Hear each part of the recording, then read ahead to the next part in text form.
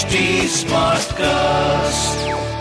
You are listening to a Mint production brought to you by HT Smartcast. Now, once the bill receives the President's assent, CCI plans to go for public consultation on proposed regulations so that finer aspects of the provisions are drawn up without any unintended consequences. The government wants to introduce the rules and regulations before the end of the year. Ministries have to bring rules within 6 months of a change in the law.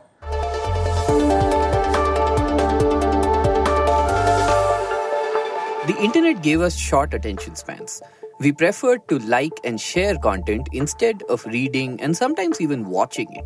At Mint, we decided to come up with the Mint Primer, which breaks down the big news of today into short, quick, consumable questions and answers. On this podcast, you will find information about everything from cybercrime to RBI's new repo rates. I'm Prasid Banerjee, and this is what happened today.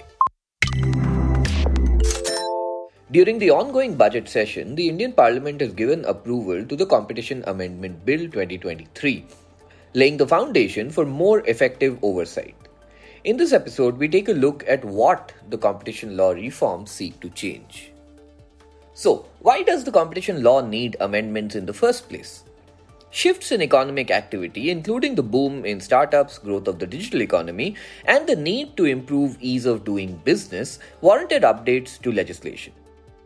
The growth in new age businesses meant that entities with huge valuation and market impacting power escaped the Competition Commission of India's merger regulations because they did not meet asset and sale based monetary threshold for seeking CCI clearance. Besides, a new approach to correcting market distortions was needed after penalties imposed by CCI tended to end up in courts affecting consumers. Which brings us to the changes in the law. The amendments passed by both the houses of the parliament seek to expedite regulatory decisions on mergers and acquisitions and extend CCI's regulatory reach to transactions valued at more than 2,000 crore, even if they do not meet the conventional criteria for merger regulation based on an asset and sales. The bill also proposes greater deterrence by way of higher penalty provisions based on the global sales of corporations. A leniency plus scheme aims to encourage entities facing cartel investigations to disclose information about other cartels.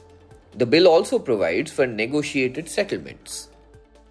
Now, once the bill receives the President's assent, CCI plans to go for public consultation on proposed regulations so that finer aspects of the provisions are drawn up without any unintended consequences. The government wants to introduce the rules and regulations before the end of the year. Ministries have to bring rules within 6 months of a change in the law.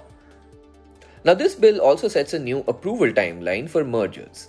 The bill proposes to expedite CCI clearance of mergers and acquisitions to within 150 days, down from the maximum of 210 days, which is what it is right now. The CCI has to frame a first impression of the transaction within 30 days of it getting notified of a deal. If it misses the deadline, the deal is deemed to be approved. However, for this to work, CCI's manpower needs to be scaled up. It's still waiting for the government to appoint a chair, but it has secured permission to clear mergers so that economic activity does not suffer. But what about digital competition, right? A separate digital competition bill has also been suggested by 2 parliamentary committees to keep an eye on the digital economy where businesses can quickly attain scale, tip the market and erect entry barriers to new smaller firms. This bill will likely propose do's and don'ts for large digital economy firms so that market tipping behavior is nipped in the bud. This forward-looking way is different from the conventional approach in which the regulator steps in after a deed is done. And that was a quick glimpse at today's front page. We'll see you again tomorrow.